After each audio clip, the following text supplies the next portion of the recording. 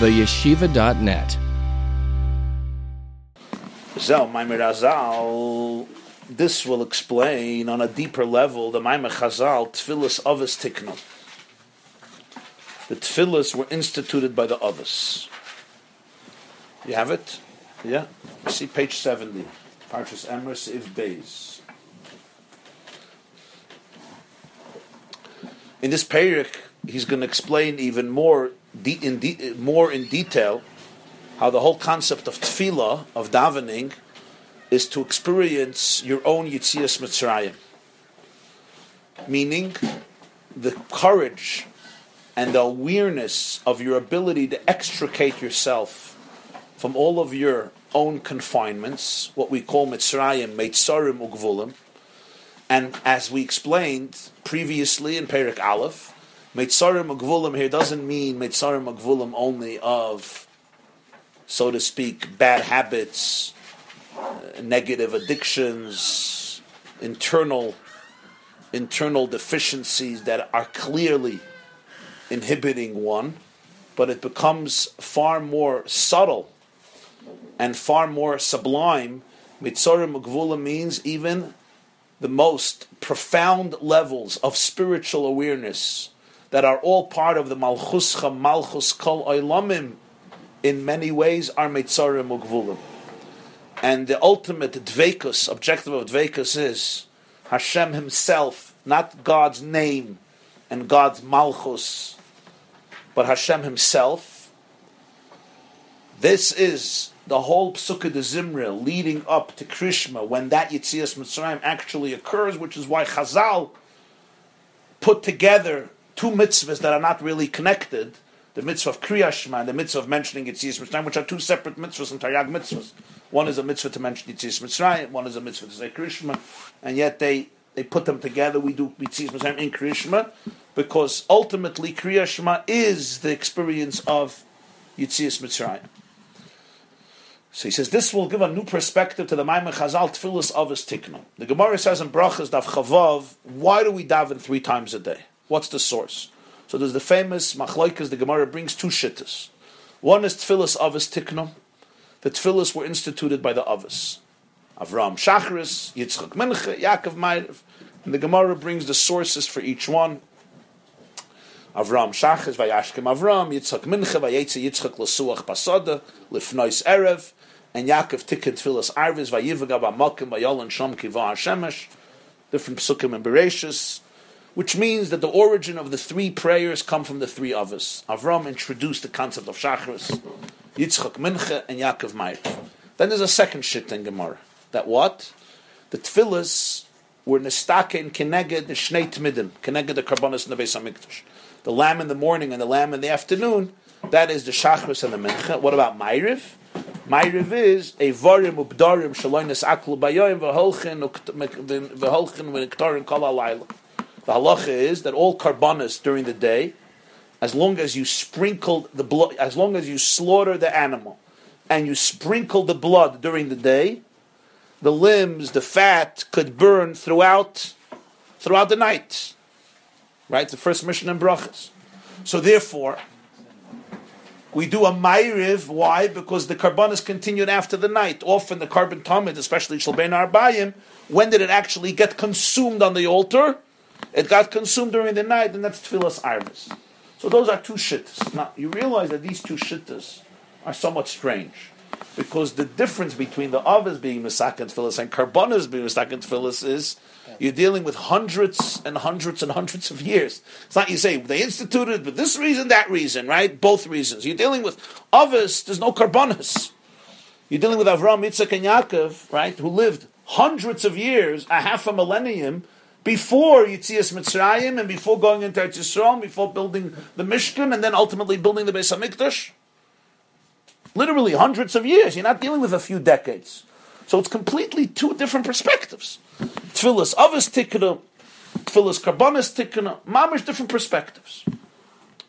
So the truth is, we're going to see here that both perspectives are true. On a deeper level, it's not a machlokes in factuality. There's 2 components to tefillah. One is the component of Avos Tikna, and one is the component of Karbonos. Now, First, I want to explain this on a more practical level, and then we'll see here, it's not so practical, but maybe a little more tangible, and then we'll see here he's going to go into a more abstract and spiritual level, Kedarke B'Kodesh. There's a big question of what is davening. Davening is always a challenge for the Jewish people. I mean, Ad HaYom Hazeh, one of the great struggles that people have is with davening. Kids start davening at a very young age. It's a long, long process in yeshiva. There's shachris, there's mincha, there's ma'ariv. And as many of them will say when they grow a little older and they have either the maturity or the confidence or to be able to speak about it, is that it's one of the most meaningless religious experiences that just turns them off on a daily basis.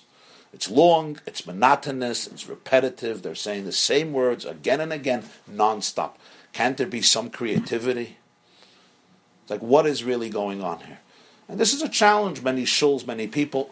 Today, Baruch Hashem, we found a wonderful solution like we did for many things, and that is shuls are filled with magazines and brochures and publications. So you could sit a whole Shabbos and read stuff. And rabbis to give sermons. And etc.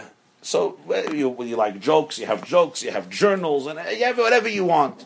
And and some shuls have libraries, you have books and children's books, etc. And some people, their best business deals they do in shul, and they sell New York, they buy New York, and so on and so forth. They network. Okay, so we found solutions, but those solutions could be called good distractions. They're not dealing with the issue. The truth is that davening is really, it's a universe, and like any universe, it needs initiation, it needs training. Davening is a very deep experience, and deep experiences, if they're not deep, they're meaningless. You understand what I'm telling you? If a deep experience, if it's not deep, it's worse than not deep. It becomes destructive. You take a person into a deep experience, you just say here, and every single day. So really, there's a lot of. You see here that it's a very emotional experience in Yetzias Mitzrayim. Yetzias Mitzrayim is not a simple experience on an emotional level, even on a physical level. Yetzias Mitzrayim is not a simple experience, and it requires a lot of mindfulness, a lot of attentiveness, a lot of emotional readiness. Somebody sits, for example, in a therapist's office and falls asleep. It's not going to work. You have to be ready to challenge yourself and to fight yourself. You're going to go to the gym to exercise, right? Just to read a magazine.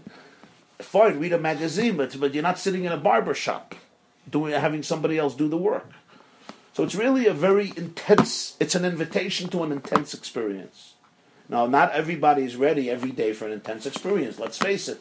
There's different. The Baal Shem Tov has an expression. Already you have it in Shulchan Aruch. The poskim say, Toiv l'spalel ma'at Bekavana meharbe shaloi bekavana. The ma'at bekavana is sometimes better than everything shaloi bekavana, because at least the relationship was a genuine relationship. What's better, to have a conversation with your wife for an hour and a half and you're texting the whole time and you're like, yeah, what else is bothering you? Yeah. Or to have a conversation for 7 minutes, but you look at each other and you put away the phone. We all know what conversation is more valuable. So davening is not much different. Fakir. So there is really here the debate in Gemara of Tfilis Avos Tiknum or Tfilis Keneged Karbonos Tiknum is really a very profound debate on the nature of davening. What's the difference between the Avos davening and the Karbonos? The Karbonos was all about institutionalized religion. There was a uniform that the Kohen had to wear. If he didn't have his begadim, the avodah was possible.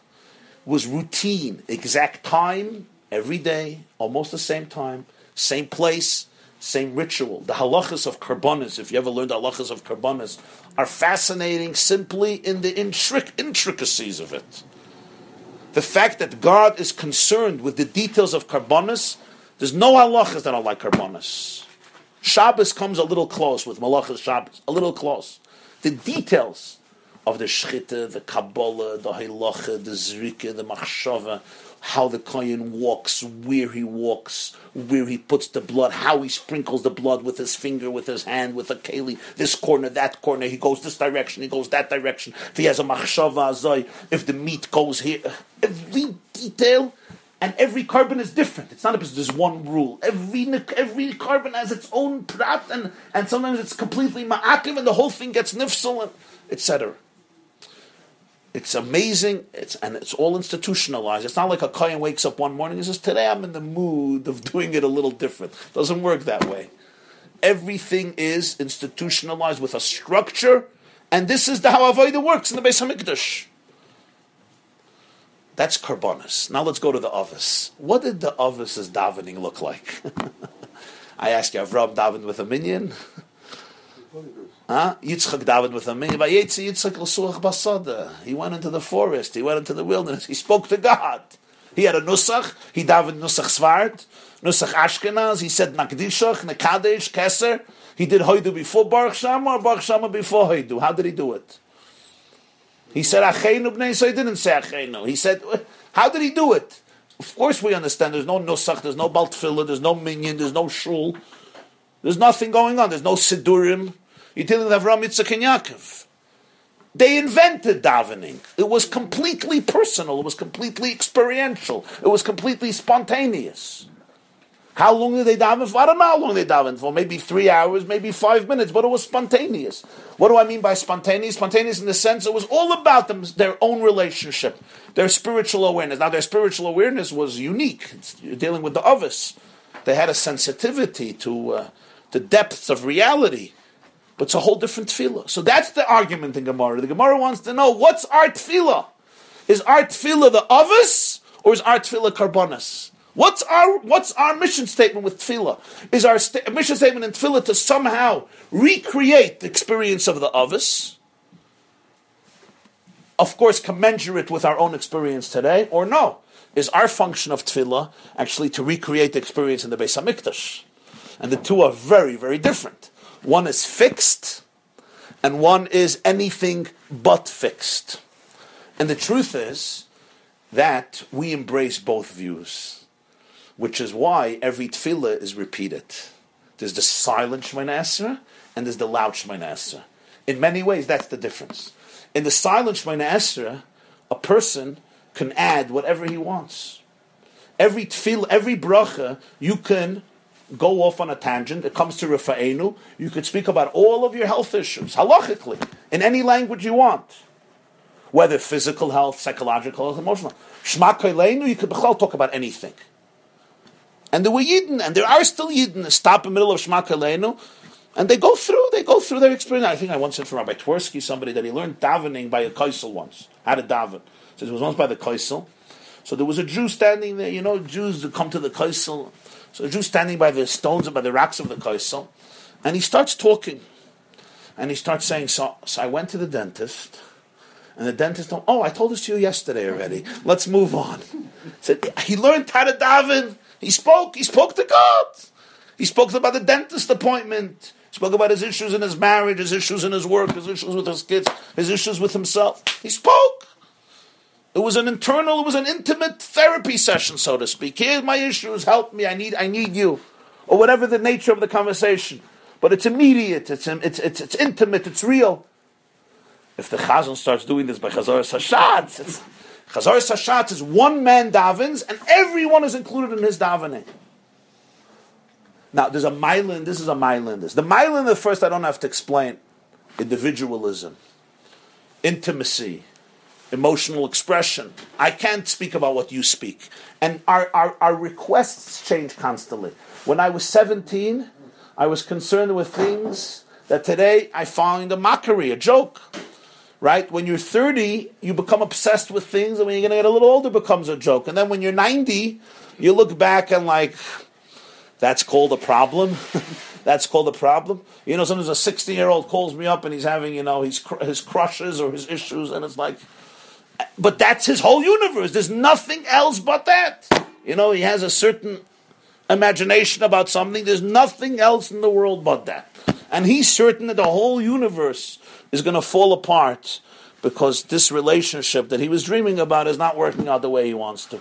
So if you ask him, daven to Hashem, that's all he's going to daven about. That's all he's going to daven about. So there's a mila. The mila is, it's real for who I am.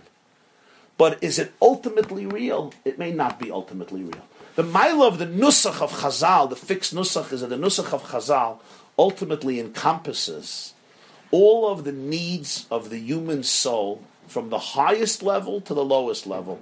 The nusach of Chazal will be relevant when you're 10, when you're 30, when you're 60, when you're 90, when you're 120, and always on a different level, because the words contain within themselves an infinite spectrum of the human need for transcendence and the human need for meaning. On the other hand, it could become very fixed in the sense that it's just irrelevant to me. So in Tfilas Lachash, what do? We can insert whatever we want. Shema Keleinu, whatever you want, and any other bracha, as long as it's the theme of that bracha. Baruch Aleinu, you could talk about house construction or parnasa. Whatever it is, Atachayna Adam Das, you talk about wisdom, Slach Lanu, you talk about your mistakes, v'chuli, etc. In Chazaras Hashatz, it's one tefillah for everybody, like the Kohen, the Shliach Tzibur, who represents everybody, and we're part of one community. It has the koyach of cohesiveness, the power of community, the power of oneness. Tefillas Avos Tiknum, Tefillas Karbanos Tiknum. So this is not a small argument and a technical argument. It's a very profound argument about the function of tefillah adayay mazah. I would say that in our generation, a lot of Jews felt that the Karbanos was so emphasized that looking a little bit for the Avos, alternative stuff, to have some emotional experience. So people started to sing, and people started to jump, and people started to dance, and all of that. And but the truth is that could sometimes also become institutionalized. Everything becomes a trap if you're not ready to do emotional work. The most spiritual experiences become monotonous and routine if they're just institutionalized. This is what we do. So here, we all jump together, okay. Vayhi bin Soaharon, Vayomer Moshe. Okay, so, how exciting is that going to be? So, people have different nigunim. L'chadoidi with a nigin can also become institutionalized and irrelevant emotionally.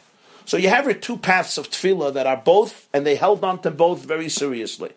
And there's a mila in each, and there's a chisaron in each. There's no question. There's a mila in each, and there's a chisaron in each. Now, you'll ask me a question, why did they bechlal need a nusach? Just eliminate the whole nusach and just say avos. Just say avos, right? You'll daven when you're in the mood and you'll want to talk to God. Huh? What is the chesed? I think two things. Number one, how often are you in the mood? Institutionalized religion has a lot of flaws. We all know that. It has a lot of problems, a lot of challenges. You could sometimes lose a generation. On the other hand, it has a very special power to it, if you understand what it is. The power is it challenges you. You understand? You could say there's no davening. In fact, min haTorah, that's how it is. You daven when you're in the mood, when you want, right? But let's take Shabbos. I was talking to a conservative fellow, reformer, very, very intelligent fellow, and he came to me and he said he likes the idea of Shabbos, and he wants to introduce it into his family, but he cannot deal with the orthodox structure of it. Forbidden. He says that doesn't make sense to him. The idea is serenity, tranquility. He says you choose a day in the week where you shut off technology and you spend time with your family. I told him, wonderful, but I could swear to you it's never going to work for you. It's never going to work for you. I said, I'll tell you why. Friday afternoon, when Shabbos comes, I still have 300 emails to answer. And 50% of them are very, very important. If it was up to me, I would say I'm going to start Shabbos a little later. Right? Especially the winter Shabbosim. And Shabbos morning, there's always a text that's very, very important. There's always that one business deal that's going to make me $50,000 that I have to be crazy. If I want tranquility, I have to answer that text. There's always that way. There's always something urgent in life. The power of Shabbos is that it's not my choice. 6 o'clock comes, 4 o'clock comes, you're busy, you're not busy, you have 600 emails, you have business deals, you're stressed, you're done. Why is it that every kitchen, Erev Shabbos, is stressed till the last minute? Sometimes Shabbos comes in at 4 o'clock, sometimes Shabbos comes in at 8 o'clock, but there's no difference. Till the last minute, nobody's ever ready for Shabbos.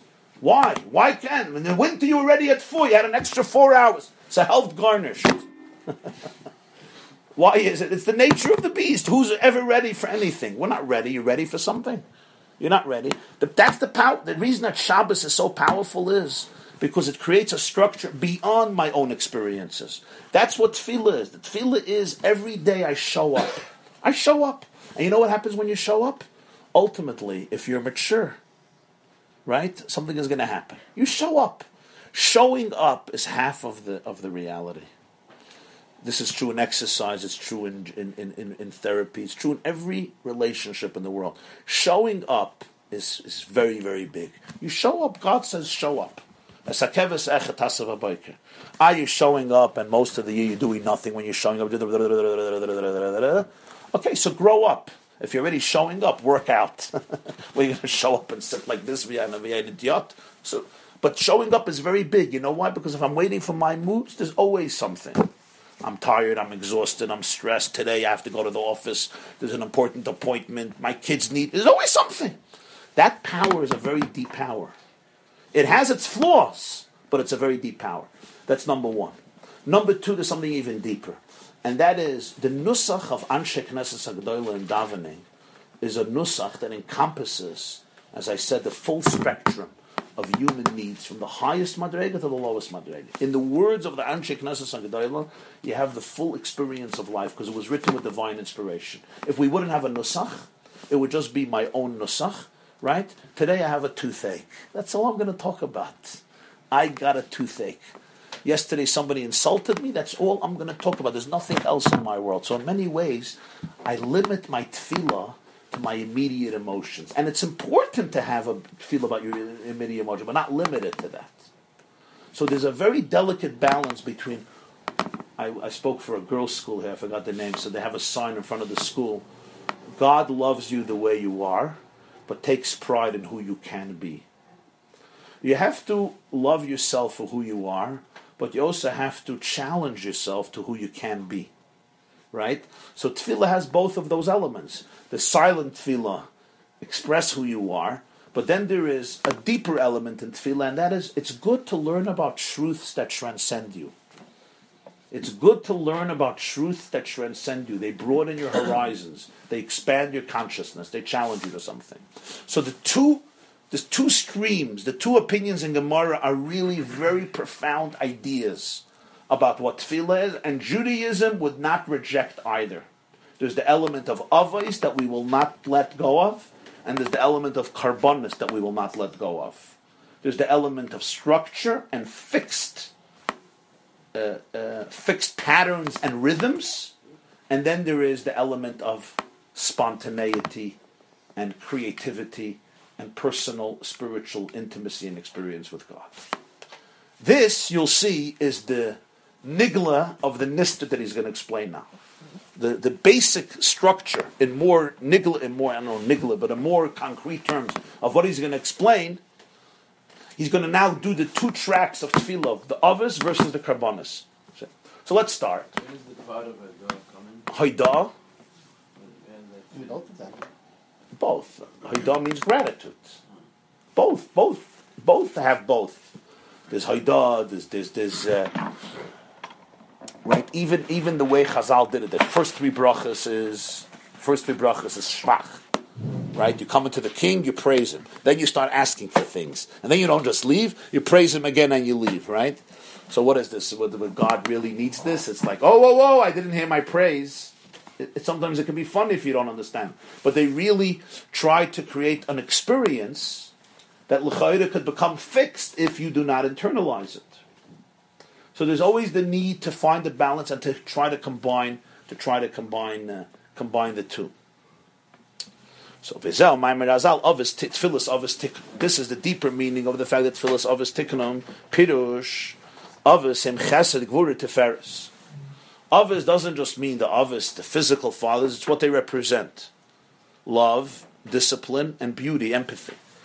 Shenimshech Mehem Ava V'Yireh V'Rachmanos Shem Avram, Yitzchak V'Yaakov. From Chesed Gvura Tiferes come three emotions. Ahava comes from Chesed, Yireh comes from Gvura, Rachmanos comes from Tiferes. We'll see why. But love is an outgrowth of Chesed. Awe Yira, reverence, is an outgrowth of Gvura, strength. And Rachamim, compassion, empathy, is an outgrowth of Tiferes. And those are represented by the three Avos of Avraham, Yitzchak, and Yaakov, as is well known. Tfilis Avos Tiknum means V'hainu shekol hatfili begimel mine psukim. Now you have to realize what he's doing here. Tfilis Avos Tiknum on a literal level means each one of the Avos was Mesakin one of the Tfilis. That's not what the Balatanya is saying here. What he's saying is Tfilis Avos Tiknum. Each Tfilah is made up of the three Avos. If you want to understand the structure of each Tfilah, Avos Tiknum. It's Mesukan, it's institutionalized from the three Avos. There's the element of Ahava, there's the element of Yir, and there's the element of Rachamim. Every Tfilah has the Avos. That's what Tfilah is. V'hainu shekol atfili begimel minei psukim. The whole davening is divided into three types of psukim. He says if you go through davening from beginning to end, you will find Avraham, you will find Yitzchak, you will find Yaakov, you'll find the psukim that focus on love, the psukim that focus on yira, on awe, and the psukim that focus on empathy. Why? Because this is all the hachana for your own Yitzias Mitzrayim. Hainu psukim shel chesed. There's psukim full of chesed, psukim that trigger love. Shenasa mehem b'kriya shema v'ahafta. These psukim, interesting lashon. Shenasa mehem, from these psukim, what happens? They create the v'ahafta. They create the love. Through the mindfulness that we discussed before. The whole isbeinus of Malchuscha, Malchus Kol Olamim, the projection of God versus Hashem Himself. So there's the psukim of Chesed that create the hisbeinus that will bring the Vahafta. Shobchines Avram Oyavi. Vahafta represents Avram, who is called in Tanakh. He's called, the pasuk says in Yeshaya, Avram Oyavi, Avram my lover, Avram my best friend, Avram who loves me. Avram is the one who loves me, and I love him. The psukim of Avram allow a person to find love within themselves, to be able to find the experience of God's love to you that's very, very deep, and therefore your love in return. For example, every morning we say Ahavas Olam Ahavtano, or some say Ava Rabba, whatever the nusach is, but the Nakuda is the same. Can somebody, when they say those words, actually think about the fact that God really loves me? Do we know the emotion? What does it feel like to be loved unconditionally? Do you think that most of us really are comfortable with that emotion? That somebody loves you really unconditionally? Do you even believe that somebody loves you that way? This is a very serious struggle that many people have. Can you accept real love? I don't mean conditional love, I don't mean gestures, I don't mean somebody saying something nice, but really in your deepest place to be able to believe Avas, Olam, Aftanu, Chemlag, Delevis, etc. This is an example of Psukim Shal Ava. Psukim, it doesn't necessarily mean a pasuk in Tanakh, that too. Psukim means verses, stanzas. But that, we don't say Shema Yisrael v'Hafta till we don't say Haboicher ba'ama Yisrael ba'ava. Only if I can appreciate the fact that He chose me in love, can I then say V'Haftas Hashem Elokecha. That's why right before Kriya Shema, the first word of the bracha and the last word is Ava. People don't realize. I have to feel the genuine love of God, and then that will bring out the V'Haftas Hashem Elokecha. If there's no Avas Olam or Ava Rabba Boicha B'Misol Ba'ava, it's very hard to have a genuine experience. So this is a very profound mindset. This is the Avram Avinu component of davening. The component of really appreciating the fact that you are unconditionally loved despite everything. It's very hard for many of us to even believe that anybody would love us on that level. Because we're self-critical, very self-critical. We have messages, constant messages. And this is not about arrogance. It's not talking about arrogance. It's talking about Avas Olam Aftanu is not arrogance. The next step from this is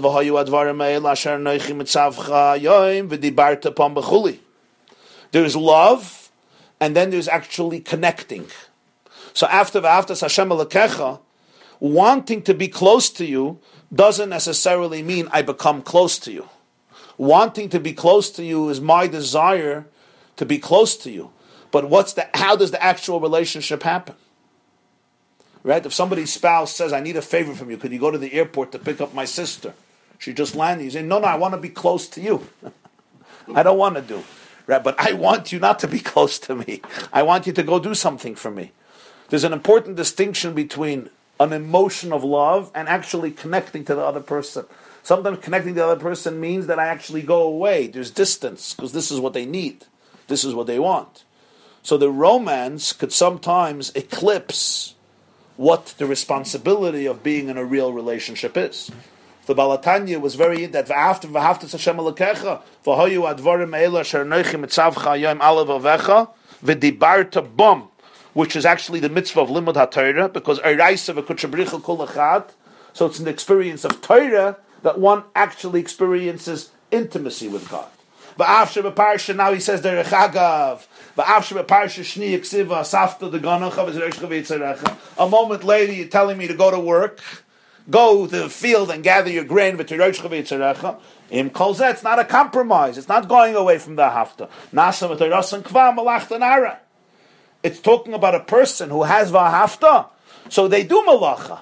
But what's permanent in their life, the ultimate focus is Torah, and the malacha is a means for an end.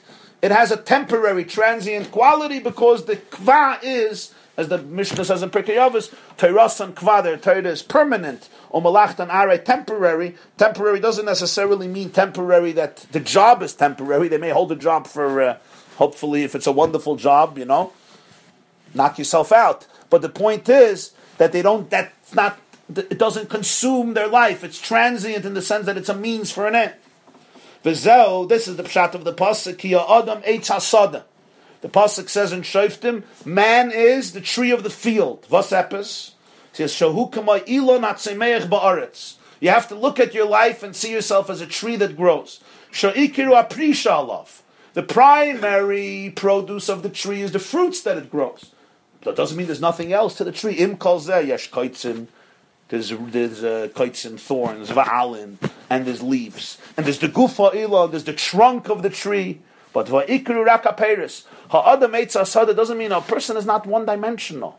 We have our thorns, we have our leaves, we have our trunk, and then we have our fruits. Just kamaykin ha'adam ha'ikru apri. The primary tree, the ikr of the tree is the fruits. Hainu Torah mitzvahs kamayim razal. The Gemara says in Soita, the end of Soita, my peirei mitzvahs. What's our peiros? The Gemara speaks there about lohi nichul lasas peiros, about the egla rufa. So what's peiros? Peiros are mitzvahs. V'zau yin teras and kva ushar kol tzarchi gufim k'maya alam l'gabe apri. Now, if we know a little bit how the world of botany works, the leaves are critical. The leaves are vital and they're miraculous. They're unique. What leaves accomplish and how they help out, our planets in terms of absorbing. What is it called? Carbon dioxide, etc. They really keep they keep us alive, they keep us fresh, and so forth. So the alim serve a very powerful function. It's not a waste. It's not like you go to your job, it's now a waste of time. That's a mistake. This is an important havchana he's making, because he's explaining that the ikr is Torah and mitzvahs, but as he's explaining it, he's saying that doesn't mean that everything else is a tragedy. You don't say, the leaves, nebach, the thorns, nebach, the trunk, who needs it? No, on the contrary, the fruit can be a fruit because it has all of the other components of the tree. And the olim and the guf of the trunk are also much more noticeable, yes, much more prominent. And whereas the previous is the ikr, it's the ikr. And it takes much longer to come out, and in quantity is also a smaller amount of the tree. All of this is the result of the first element of davening, which is all the vahafta, which comes from the psukim of Ava, and that is boinenus. That's the b'china of Avraham. V'chein Yitzchak b'chinas gvura, shenasim is a b'chinas yira b'nefesh pachad Yitzchak. There's a second part of davening, which is Yitzchak.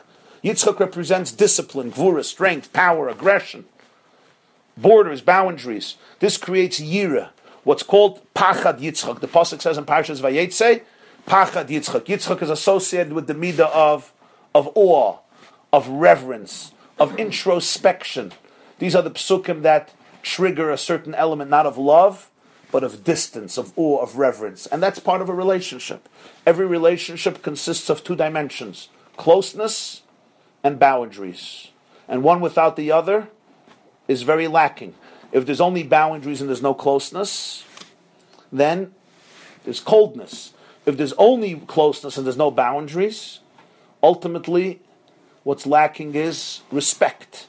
There is love and there's respect, and both are very powerful emotions. Love is the fact that we're one, we're close, and respect is the fact that we're not one. And we all know a healthy relationship, we're one, but we're also not one. There's parts of me that are not you, there's parts of you that are not me. And respect means respect for boundaries. Yira, in a broader sense, is not fear, like we say fear, I'm scared of you, that you're going to strike me down. Yira is the sense of awe, of reverence, of respect. Yira is also the sense of I'm afraid to ruin the relationship. I'm afraid the relationship is too precious. Somebody came to me the other day and they said that their whole life they hate Yiras Hashem. Fear of God, fear of God. Why should I fear? Do I have to fear my mother? Do I have to fear my father? We fear people, yeah? You fear tyrants, you fear dictators, you fear criminals, you fear gangsters. Why should I fear? If you're a normal person, why should I fear you? So I told him that we don't explain Yira correctly. Yira means the relationship is so precious, I'm afraid to ruin it. I'm afraid to do something that's detrimental to the relationship. And that's a beautiful, beautiful emotion. It's too nice to ruin. It's too beautiful. You're too of a good friend for me to join a conversation that's mocking you or denigrating you. It's just too precious. When you have a good friend and there's people talking about him negatively, I'm not going to join it even if it's juicy, because the relationship is too precious for me just to backstab you verbally or in action. That's what real Yiras Hashem means. There's higher levels of Yiras Hashem, but there's something called the Yiras Ha'onish. I'm not talking about Yiras Ha'onish. That's also, listen, whatever could take you away from sin is good. But, you want to believe, whatever it is, fine. But the Nekuda is that Yira is really a very profound emotion. There's a certain respect, there's a certain reverence, there's certain things that I'm afraid to ruin the relationship. That's a second element of davening. You evoke Ava, that's Avraham, an element of davening Yitzchak. And now he continues, and the main arichas is going to be the B'china of Yaakov, which is a little harder to understand. B'chinas Yaakov, B'chinas Rachmanas. Okay. The line starts, in the middle of Perik Beis, the line starts Gvura, Mamish, the middle of the page 70, we're holding Ubchinas Yaakov. Ubchinas Yaakov, Ubchinas Rachmanas. You see the line starts Gvura, page 70, Lamed Hey, the third column. Parshas Emer, you have it? Okay. Tfilas Avos Tiknu. Remember what we discussed last week? Tfilas Avos Tiknu.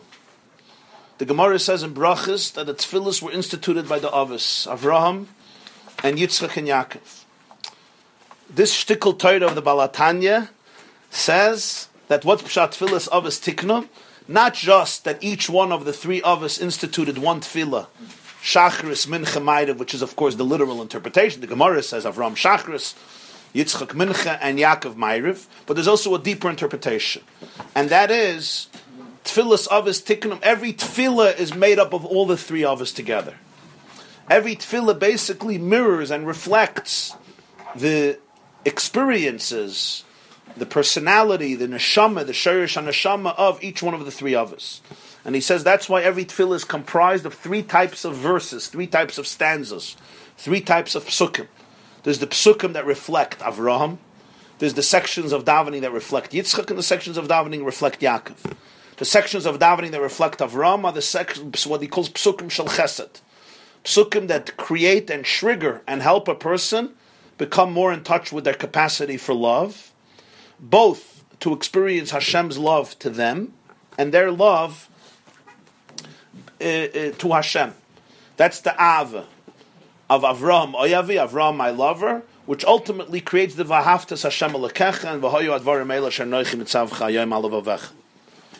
There are the psukim of Tefillah that come from Yitzchak. What do we mean they come from Yitzchak? They reflect the energy of Yitzchak, which was the energy of Gevura, strength, introspection, discipline, which results in Yira, awe, reverence, respect. That's the part of Yitzchak in davening. And those are the twin emotions known as Chesed and Gevura, which in many ways are opposite, but ultimately complement each other. Because chesed without gvura, gvura without chesed is sorely lacking. Chesed, of course, is the energy of attraction, closeness, love, affection, giving, generosity, everything that goes under the umbrella of becoming close to somebody both emotionally and practically. And gvura is the opposite emotion of borders, boundaries, strength, discipline, severity, sternness, harshness, sometimes penalties. That's the element of gvura, of strength. In one's emotions, chesed is very extroverted, and gvura is extremely introverted. Chesed is the person who's very out there, and gvura is the person who goes deeper into himself and works on himself in a very profound way. Gvura is much more intense than chesed. Gvura doesn't overlook things. Gvura is extremely, extremely disciplined. There's two types of gvura. There's people who maintain very high standards for themselves. That's real gvura. And then there's people that their gvura is that they maintain high standards for everybody else besides themselves. So that's not a very wholesome gvura.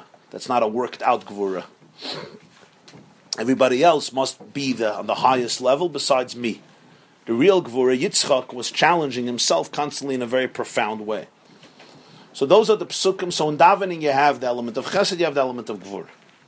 Ubchinas Yaakov, ubchinas Rachmanis. Yaakov is associated with Rachmanis, which here means Rachmanis is the concept of rachamim, which I think one of the better translations in English is empathy. What is empathy?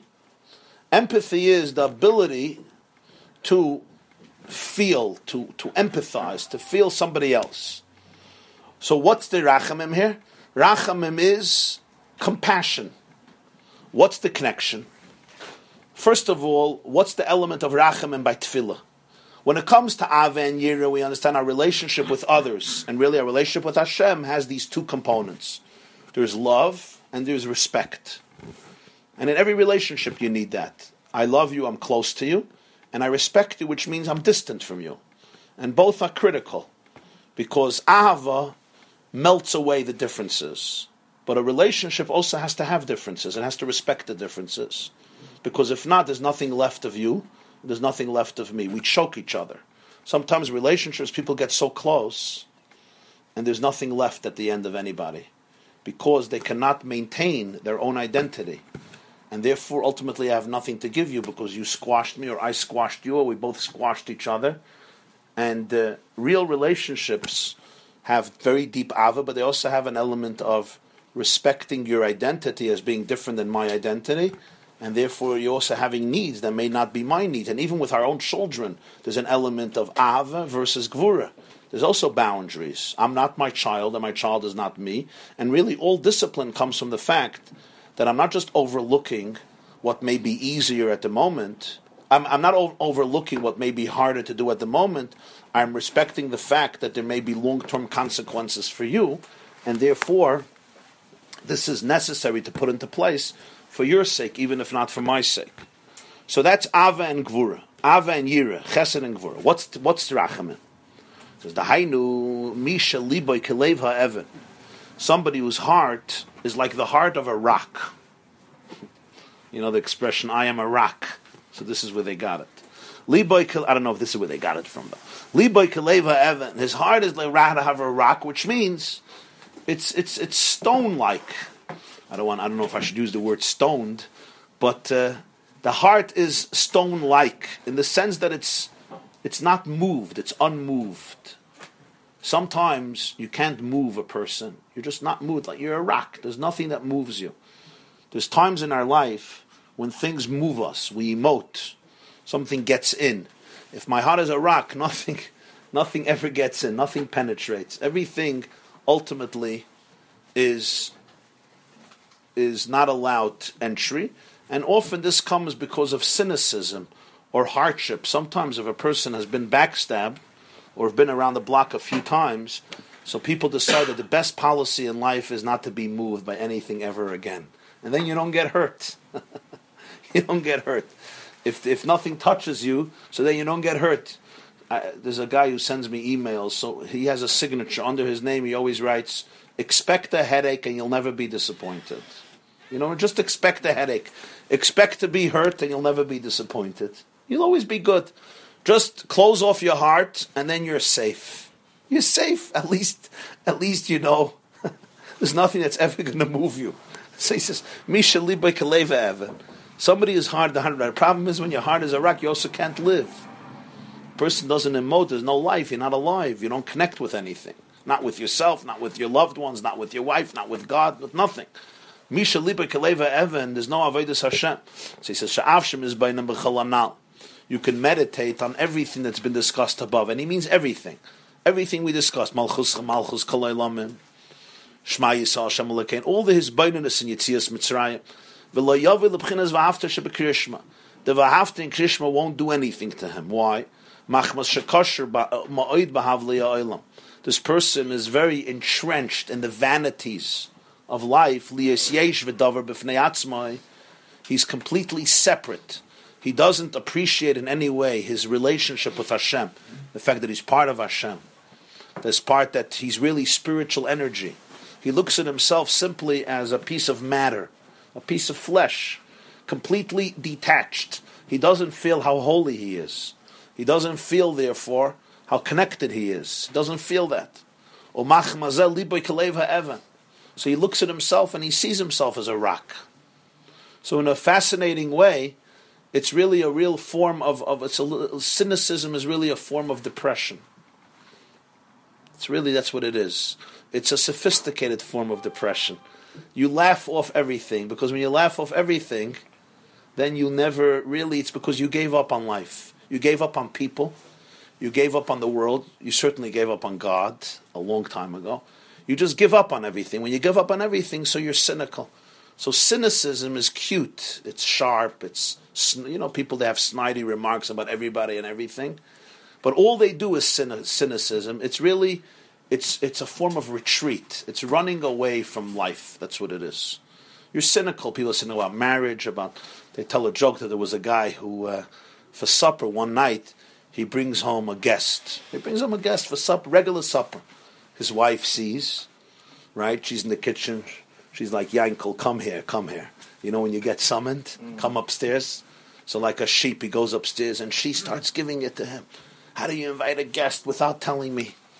The kitchen is a mess. The dining room is a mess. The living room is a mess. I didn't make anything. There's no food. I only have some old food in the refrigerator. I was planning to serve you. I'm not dressed. I don't look good. I feel sick." One of those. And she starts giving to him, "How do you do this and this? Why do you do?" He says it's very simple. The poor guy is thinking about getting married. So I wanted to show him. She says, the poor chap is thinking about marriage. I just wanted to explain to him the reality of it. He shouldn't think it's as exciting. So you have a person, they operate on that level. It's really, they close themselves off to anything. This is Balatanya puts it in simple words, Liboy Keleva Evan.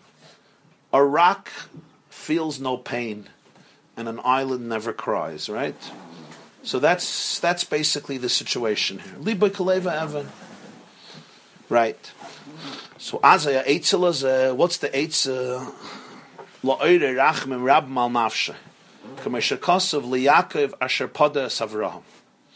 The Eitzel is very interesting words, to arouse a lot of compassion on your own soul. Kameshakosov liYaakov asher podas Avraham.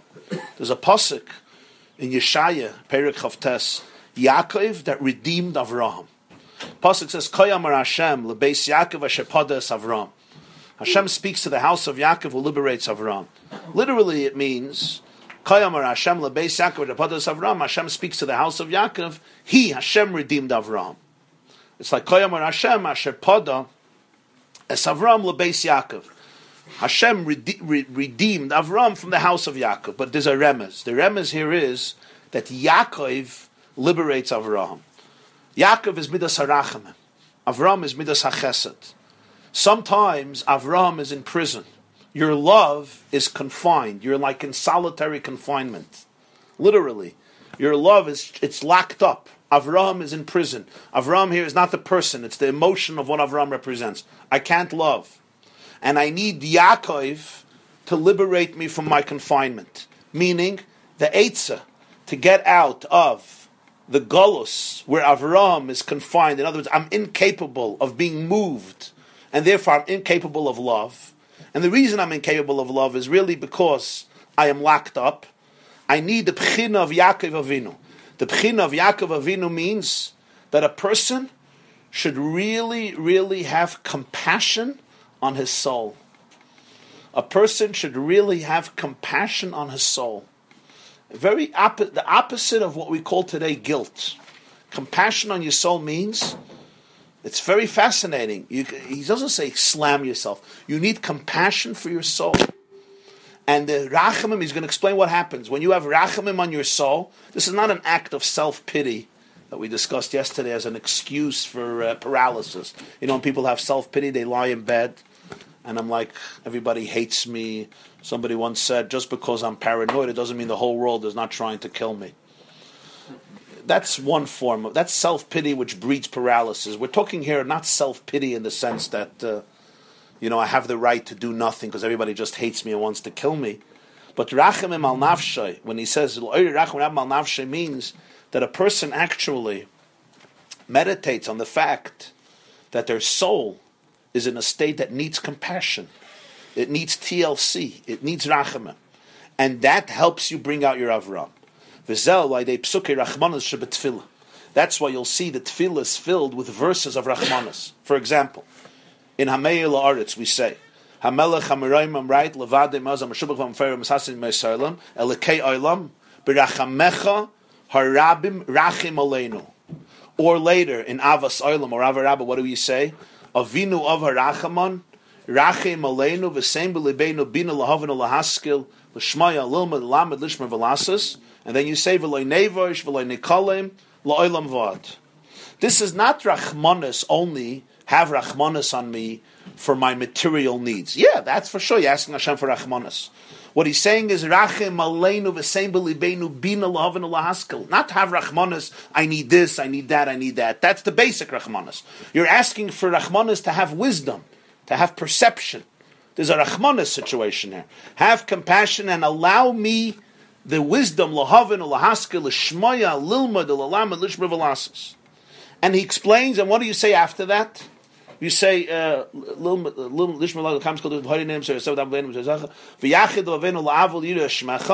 you finish, we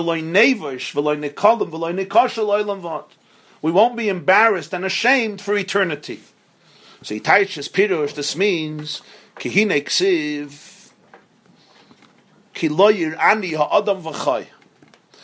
says, the pasuk says in Parshas Kisisa, Hashem tells Moshe, no man sees me and lives.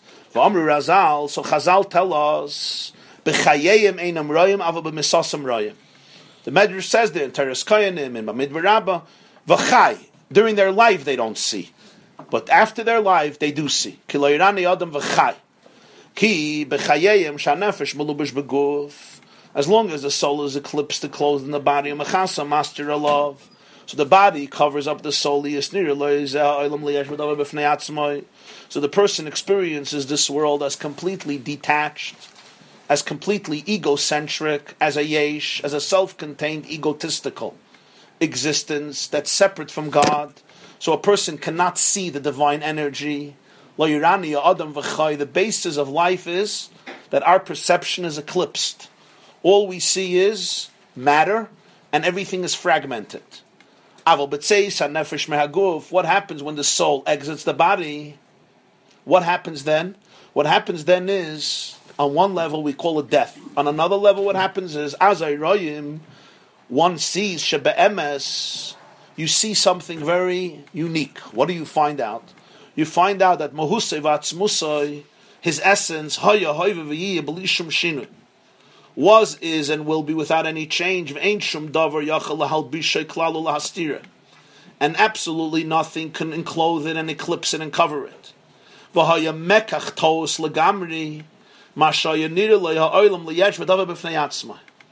you find out that it was a mekach tos. A mekach tos literally means an erroneous sale. You sell me a car, a BMW, I find out that it was a Buick. Or I find out that it wasn't a car b'chlal. It was Tama an Alta Tranta Shmata. Right? You sell me a house, officially this, and it's a Mekach Tos.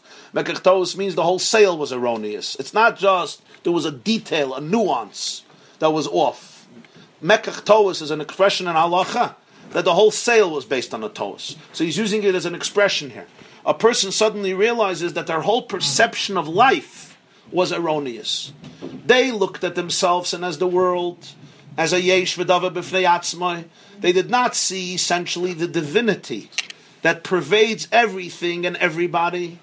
Everything is really divine energy. And not just everything is divine energy, but that there's really God Himself, completely transcendent the worlds, is present in all of its intensity.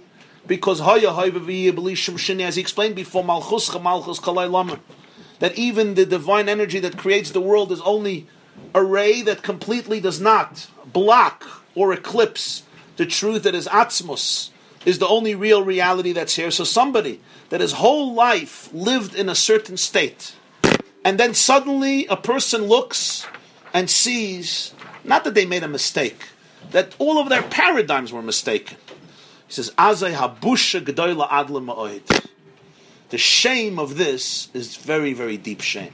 It's not shame from the fact that somebody caught you, they chapped you by a lie.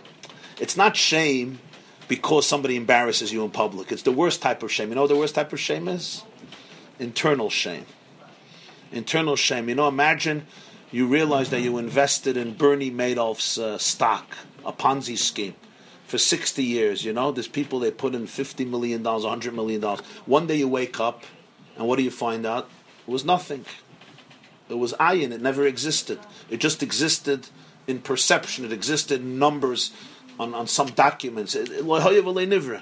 Right? So it's an element of regret and shame where it's very, very penetrating. Now that's financial, which is also pretty intense. But here he's talking about beyond finances. He's talking about my entire perception of existence is very deep. I spoke once about, in the Munas series, about the definition of Gehenim, what real Gehenim is. So here he's describing, it's Busha G'doyla Adla Ma'oid. It's the sense of lost opportunity. It's a sense of profound shame. Al Shekol Machshevoisav u'Magmoisav. All my thoughts and all my Magmoisav. You know what Magmoisav is? Goals, ambitions, aspirations, drives. Hayu Bahavli Ha'olam Ba'asakav Kilu Davar B'fnei Atzmai Mamish. They were in the vanities of the world. Now, not in the Gashmis of the world. In the vanities of the world, imagining that it's completely detached from God. The person feels that he had tremendous chutzpah and tremendous ha'azah, tremendous audaciousness. This is what we talk about. What's v'sein b'libeinu bina? So Chazal say, what's bina? Lahavin davar mitoich davar. There's understanding, and then there's understanding something from something else. You give me an idea, and from that idea, I develop, and I deduce from it new ideas. Lahavin davar says, what's the bina? Hainu. Av b'oid shana shama malubish beguf, yavin v'yaskel shebe'emes, hakal batal b'tachlus k'may koidim shenivra ha'olam b'li shum shinui mamash k'niskala. This you need bina. Right now I'm in a body. All I could see is matter that's fragmented. To look at what I see and to deduce and to understand from that despite the fact that from my perception I am ungodly, and from my perception I'm just physical brute matter trying to survive, the truth is the truth is that we're all one, we're all divine energy. And because we're all divine energy, so therefore, everything is batal b'tachlus. What do we mean? Everything is completely one with Hashem, and it's even deeper. It's atahu k'may kodim shenivra olam. It's just like before the world was created. B'li shum shinei mamish. Why? Because even though Hashem changed the world, made a world, He said, "Ani Hashem lo shanisi." Because the entire energy of the world is like the ray of the sun. Like the ray of the sun. So now imagine a light wave in the solar core. A light wave in the solar core. You're not going to say that a light wave in the solar core, one light wave, changes the solar core. It's a ray. It's a light wave. It's completely submerged in the solar core. The solar core was not affected by Bria Sa'olam. So the only true reality is what? Is the presence, the intimate presence of God's essence. But we completely don't see, we don't even see that there's a creator, never mind that that's the only reality. What happens, when the soul leaves the blockages, suddenly it experiences it. And a person is like, wow. And suddenly they see that their whole life, there was a wrong perception. And they open themselves up to that reality, and it's very deeply shameful. So we say, what's la'olam vad? La'olam vad is, this is the busha that exists in the future. La'olam vad, in eternity. That's what we're saying, b'libeinu bina, lahavenu lahaske l'shmaya. So that's what I'm asking for Rachmanis. I'm asking for Rachmanis to open me up to certain realities. Now, this must be understood really on many, many levels, but it's a very fundamental idea in how a person experiences life. There is a book by a very interesting author, a Jew. I don't think he's alive anymore. It's called The Breakfast of Champions. Remember, it was authored by Modna Chaverman, eccentric fellow.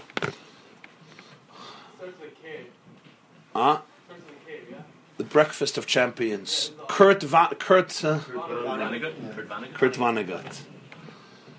I want to tell you one scene from there I think is relevant. It's a novel, but it's a novel about a novel. Listen to what I'm saying. It's not a novel of a story. It's a novel about a novel, okay? So it's a novel about a novel that was written. So in this novel about the novel, there's a fellow who's sitting in a bar. And he's minding his own business, and he's drinking, people sitting in bars, just drinking, getting a little tipsy, and just trying to distract himself and get a little high. And suddenly he hears footsteps. And as he hears these footsteps, he starts sweating and gets anxious. And as the footsteps get louder and louder, because this presence is approaching, he's now sweating and perspiring to the point that he's like losing his breath. And then, as this man enters into the bar, this person sitting and drinking suddenly disappears. He dissipates, he vanishes. The question is, who walked in? Who walked into the bar that caused them first to sweat and then completely to dissipate, to disappear? Who walked in? And the answer is the author. The author of the novel walked in. Remember, this is a novel about a novel. So basically, he's a character in a novel. He's sitting and drinking. He has this whole life going on, right? And suddenly, his author walks in. You know what he discovers? He discovers that he is the stroke of the pen of the author. That's what his reality is. He doesn't have a reality outside of the stroke of the pen of the author.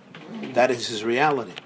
So as this presence walks in, he ceases to be, because his entire identity is nothing outside of the stroke of the pen of the author. What happens when that presence enters into people's lives? So at some point, the Baal HaTanya is saying, every person gets that awareness. Depends when. Sometimes you're younger, sometimes you're older, sometimes it's in a different place. But every person gets that awareness. When a person gets that awareness, suddenly what do they realize? They realize that this whole ego that they invested into, this whole persona that they were busy developing, is really, what is it? It's the stroke of the pen of the author. In other words, it's divine energy. It's God writing a story. And you are that story. You're part of that story. Now it goes deeper, because the stroke of the pen of the author, what is that relative to the author's thoughts himself? Relative to the author's emotions himself? That stroke of the pen, that character, is not the whole author. It's one character in the author's personality. It's one light wave in the solar core. When a person realizes this, the sense of shame on a fraudian investment could be extremely profound. So basically, just like in life, people often live much of their lives based on perceptions that they create for themselves at a very young age. What is appropriate, what is inappropriate, who do they talk to, who they don't talk to, who they're afraid of, who they're not afraid of. You know, they tell the old anecdote about a baby camel that turned to its mother and asked the mother, why do we camels have three ugly, three-toed legs that are so ugly? So Mama said, because our life destiny is to travel thousands of miles through the deserts, so we need solid legs and feet to hold us up. Okay, and why do we have these ugly eyelashes on top of our eyes? So Mama says, you know, you're traveling in the Sahara Desert, there are sandstorms. So Mother Nature doesn't want us to get blind, so we have these eyelashes. And why do we have these ugly humps? She says you travel weeks without water in deserts, so nature gave us these humps so we could store enormous quantities of water in our system, and we don't have to have water for a long time. That's the truth about camels. That's why we have these humps. We're shaped in a way to store all this water so we could trek thousands of miles without non-stop. So the baby camel says, Mama, I get it. So we have these three-toed legs in order to trek thousands of miles. We have these eyelashes to trek thousands of miles and not be affected by the sandstorm. We have humps to travel thousands of miles and carry these huge quantities of water. So what in the world are we doing in a cage in the Bronx Zoo? Right? So imagine when one asks that question to themselves. My whole life, I was in a cage in the Bronx Zoo, or whatever my cage was. Why? Based on my own perceptions of who the people around me are, what I'm capable of, what I'm not capable of, what I'm afraid of, what I'm not afraid of, who threatens me, who doesn't threaten me, how much I can come out, how much I can't come out. And then suddenly at a certain point, you open your eyes and you're like, the whole existence was a cholim. My whole existence, the way I defined it was, the cage doesn't exist. The people don't exist. It was all my perception. I was projecting all my fears based on other people until I lived my whole life. That's a sense of shame that's very hard to deal with. Because it's not you blaming anybody. You're not even blaming yourself. It's just, wow. That's a different type of busha. It's not busha, you chap me. Okay, that's also busha. It's the busha when I realized that the whole thing was one big mekach tos. It never existed. It's not that you're a ganavas mebagam. It never existed. The whole thing was one big Ponzi scheme. That's very painful stuff. Why is he telling this to us? He's telling this to us. Don't wait. Don't wait. Now, on a deeper level, this is all even in regular psychology. Now, on a deeper level, it's when you don't realize the spirituality of life. You don't realize that all matter is really connected. You don't realize that the world is not a yesh v'davar v'fnei atzma. You don't realize the pnimius of existence, and you don't realize the ato achalei nivra olam, ato mish nivra olam. In other words, you attribute to any moment or any experience something outside of it being the intimate essence of God right here, right now. So, this is the v'sein b'libeinu bina lahavin ulahaskil l'shmoya lilmud alamed lishma v'lasa shloi neva shloi nekalim la'olam v'ad. Not because I'm afraid to be ashamed, because my ego or my reputation will be compromised. I'm afraid to be ashamed because I don't want to be ashamed, because I don't want to discover a truth that becomes so painful for the person who wasn't there. So Gan Eden and Gehenna really is the same thing, I think. Gan Eden and Gehenna is not two different things. It's really the same thing. For one person, it's like, wow. And for the other person is, I can't believe it. You know? I push it can't. It's the same thing. It's just the busha I have to deal with, and the cleansing and the introspection and getting rid of a lot of toxicity. And it was all in my own mind. And that, for a person to be able to extricate himself from that when they're alive and say, I'm going to open myself up to those truths, so I shouldn't have to be embarrassed. That's rachamim. So it's rachamim rabbim on your soul to really appreciate the fact that a soul, and every soul struggles with this, that the midah of Yaakov.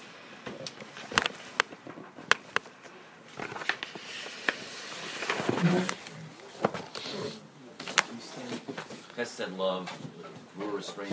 What does this particularly have to do with Tiferes? How does the word Tiferes, what we think of Tiferes, which is some sort of majesty, beauty, correlate to this midah? That's a wonderful question. Let's discuss it tomorrow, okay? Bli neder. Rabbi, you're giving me a panic attack. She's a very anxious Shia. This was an anxious shir. He didn't give it to you, he introduced you to it. Oh my God.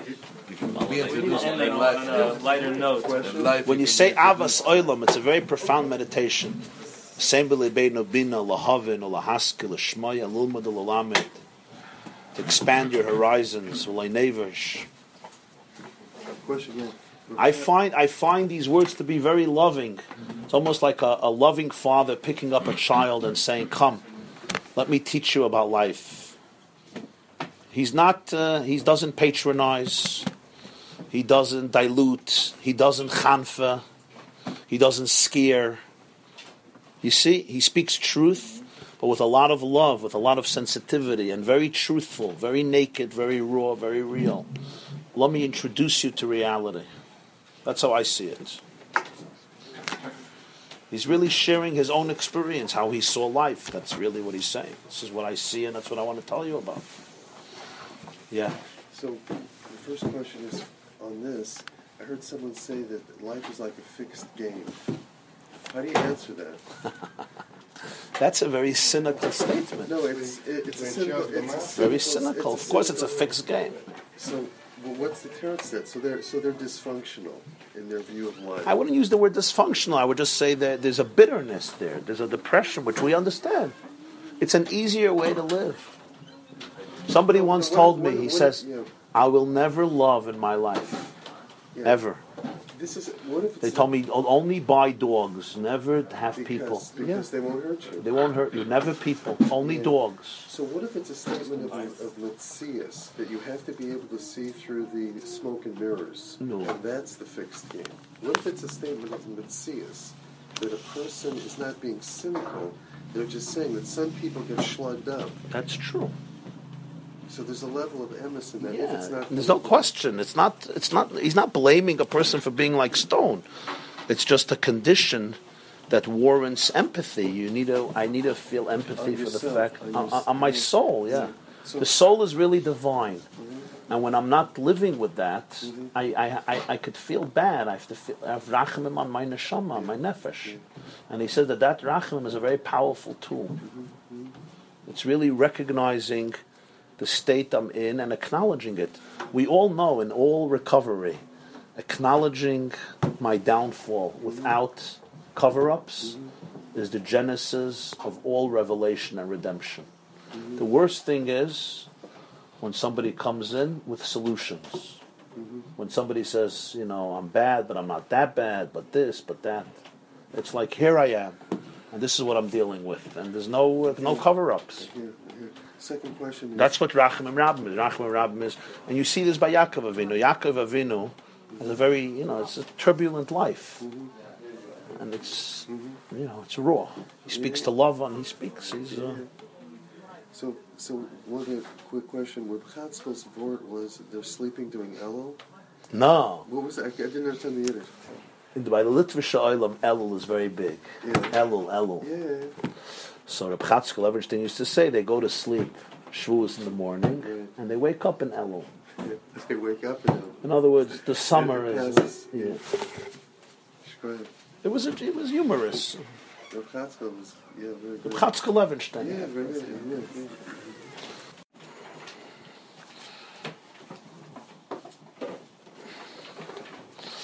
V'zeu liYaakov asher pada es Avraham. That's how Siv Beis ends. This is the inner meaning of Yaakov liberating Avraham. Midas HaRachmanis has the power to set free Midas HaAhava. So the question was raised yesterday, what's the connection between Rachamim and Tiferes? What's the connection between empathy or compassion and the Midah of Tiferes? Avram is Chesed, Yitzchak is Gvura, Yaakov is known as Tiferes. We're now in the sphere of Ha'omer, in the Midah of Yaakov, the Midah of Tiferes. Tiferes literally means beauty, like, mefuar, it's nice. Tiferes could mean splendor, it could mean glory, radiant. Tiferes is a special beauty, a special type of beauty. And why is that associated with Rachamim? I mean, Chesed is Ahava, Gvura, Yira, sense of awe, sense of respect. What's the connection between Midas HaRachamim and Tiferes that he associates here? So, Bekitzer, the Nekuda is, I'll bring out 2 points. Number one, generally, Tiferes is associated with harmony. Meaning, the beauty of Tiferes is the beauty that comes from the diversity that works in synchronization. You know, if you ever went to a symphony, the power, the grace of a symphony is so many different instruments, each one contributing its unique flavor to the symphony. The beauty of a choir, the sweetness of a choir, a children's choir, another choir, different voices, all contributing to the same ballad, perhaps with harmony or without harmony. The beauty of a piece of art. What's the beauty of a piece of art? It's not just the picture. It's the diversity of the picture. It's the artist has the ability to take so many different colors, pigments, shades, and the combination and the symmetry is what creates a very profound impression. A beautiful body is always based on the symmetrical composition. The fact that you take diversity and you bring it together, that is what the ultimate Tiferes is. It's not one color, it's many colors, but they're working in unison. And that's really the power of Tiferes, the power of beauty. In many ways, that's the value of Rachamim over Chesed and Gvura. Chesed and Gvura are both one-dimensional. Empathy is beautiful. Chesed is I overlook flaws, or I don't see them. You know, when somebody, I'm a good guy, I'm a loving person, I just don't see the flaws, or I don't want to see them. I don't want to recognize them, I don't have mental space for them, I'm not interested in them, or I don't even get to see them. And it's not because I'm a bad guy, it's because I'm a good guy. Gvura, I'm the ultimate disciplinarian. All I see is flaws. I see everything. Quid per quo, I'm very fair, I'm very just. I work in what we call, din. Din, everything is din. There's no... I don't compromise. It's fair justice. The Gemara has an expression in Sanhedrin, Yaakov hadin sahar. Let halacha, bend mountains. This is the way we go. There's a big machlokes. Should Bezdin offer compromise, or do we always go for a din? Do we believe in pshara, what's called bitzua, or we say no, we don't believe in arbitration and compromise, we believe in din. So if 2 people are coming to a Bezdin for a din Torah, should the Bezdin say, okay, let's do a din Torah, or let's try first to compromise? So the halacha is that the mitzvah is always to make a compromise, even though a compromise by definition is not true. A compromise means we'll make you a little happy, we'll make you a little happy. You're both going to come out right, and you're both going to come out wrong. Usually both come out miserable, or both come out happy. Right? Instead of having one enemy, you have 2 enemies. But the point is that you shouldn't have any enemies. That's the concept of pshara. So Gvura believes in, it's very fair, it's very disciplined, it focuses and accentuates every issue, it doesn't overlook anything. Both of them on their own have a lot of value and a lot of holiness. But as the Balatanya writes elsewhere, Avraham yotzem emenu Yishmael. Yitzchak yotzem emenu Esav. Yaakov mitasei shleima. The Gemara says in Pesachim, Avram has a child Yishmael, he has a child Yitzchak. Yitzchak has a child Esav, he has a child Yaakov. Yaakov mitasei shleima. What does it mean mitasei shleima? Everybody was perfect in Yaakov's family? The ability of Yaakov was to be able to find the shleimus in each one of the children. Doesn't mean they're the same, but it means he found the shleimus in each one of the children. And the reason is because this has to do with Chesed, Gvura, Tiferes. Chesed is very, very powerful, but often it can have dysfunctional results. Because people think that sometimes exclusive Chesed helps everybody. It doesn't help people. One of the worst mistakes in our generation is that parents think that children are not allowed to hear the word no. And it's to the detriment of the children more than the parents. They never hear no. You have a teenager, a young kid, has an iPhone. It's a gun in his hand, and you know it's a gun in his hand, right? But you don't know how to say no. And it's not because you're a cruel father, it's because you're a nice father. And you just hate confrontation, and you trust, and you're sweet. And that's what you do. You just overlook things. And sometimes you spoil people rotten, or you actually let them destroy themselves. you let them destroy themselves. And nobody's doing it intentionally, but this is an excessive chesed, which is really easy and short-sighted. The other extreme is gvura. And gvura is harshness, discipline, sternness. And today we understand that in itself can also breed very negative results because there's sometimes a lack of warmth and love and affection. Tiferes is called midahem tsoyis. It's the synthesizer. The power of Tiferes is it synthesizes. Why does it synthesizes? You know what it introduces? It introduces something called empathy. Empathy is a very mature quality. Empathy means I don't overlook any flaws. But sometimes I choose not to say anything because I try to experience you. Empathy is the ability for me to put on your glasses for a few minutes. It's my ability to wear your shoes. It's my ability to go into your state of mind to the best of my ability and try to experience life from your vantage point. Gvura does not do that. Gvura is I sit on a throne of judgment and I say this is right, this is wrong, these are the consequences and so forth. Chesed, I do not see the difference between you and me. Our differences melt away and I become completely subjective to the point that I do not have actually the ability to be able to see things from a realistic point of view. Tiferes fuses subjectivity and objectivity as much as it's possibly to do as a human being. Chesed is extremely subjective. Gvura is extremely objective. Both of them could be very harmful. One can produce a Yishmael, one can produce an Esav. Esav was a tough guy, too tough, and Yishmael was a frivolous guy, too frivolous. He was a party animal. Yadoi bakol v'yad kol boy, and Esav became a Ritzeach. Yaakov mitase shlema, empathy introduces a new dimension in life. What does empathy do? Empathy sees everything. Empathy doesn't hide. Empathy doesn't ignore. Empathy is not blind. On love, you could say they're blindly in love. The problem is they're going to open their eyes one day. And when they open their eyes, what happens then? It happens to many young couples. You know, they're honeymooning and that you don't see any flaws. What happens to so many marriages? They don't see any flaws. They're flying high. You know, and then a year passes, 2 years passes, 6 years pass. People get older, they get more mature, they're a little bored of each other, there's kids, there's stress, there's financial stress, there's health issues, there's loss, and suddenly, you know, you're not anymore 21 years old, you're not 26 years old, you open your eyes, you see the other person, and you're like, whoa, it's a mekach tos. It's much the mekach tos. That's what happens. What was lacking? What was lacking is lechatchila. I was not very sober. I was high. I was intoxicated. Through whatever. Some people are intoxicated through substance. Some people are intoxicated through certain situations. So you sometimes because you're very nice, you're kind, and your kind people see good things. And then you go to the opposite, which is gvura. Tiferes is empathy. What's empathy? Empathy means I see everything, but I choose to understand what you're going through. And when you understand life from the other person's perspective, you could overlook, you could forgive. This is what Rachmanis means. Rachmanis doesn't mean here pity as in you're a Nebuch case and therefore have Rachmanis.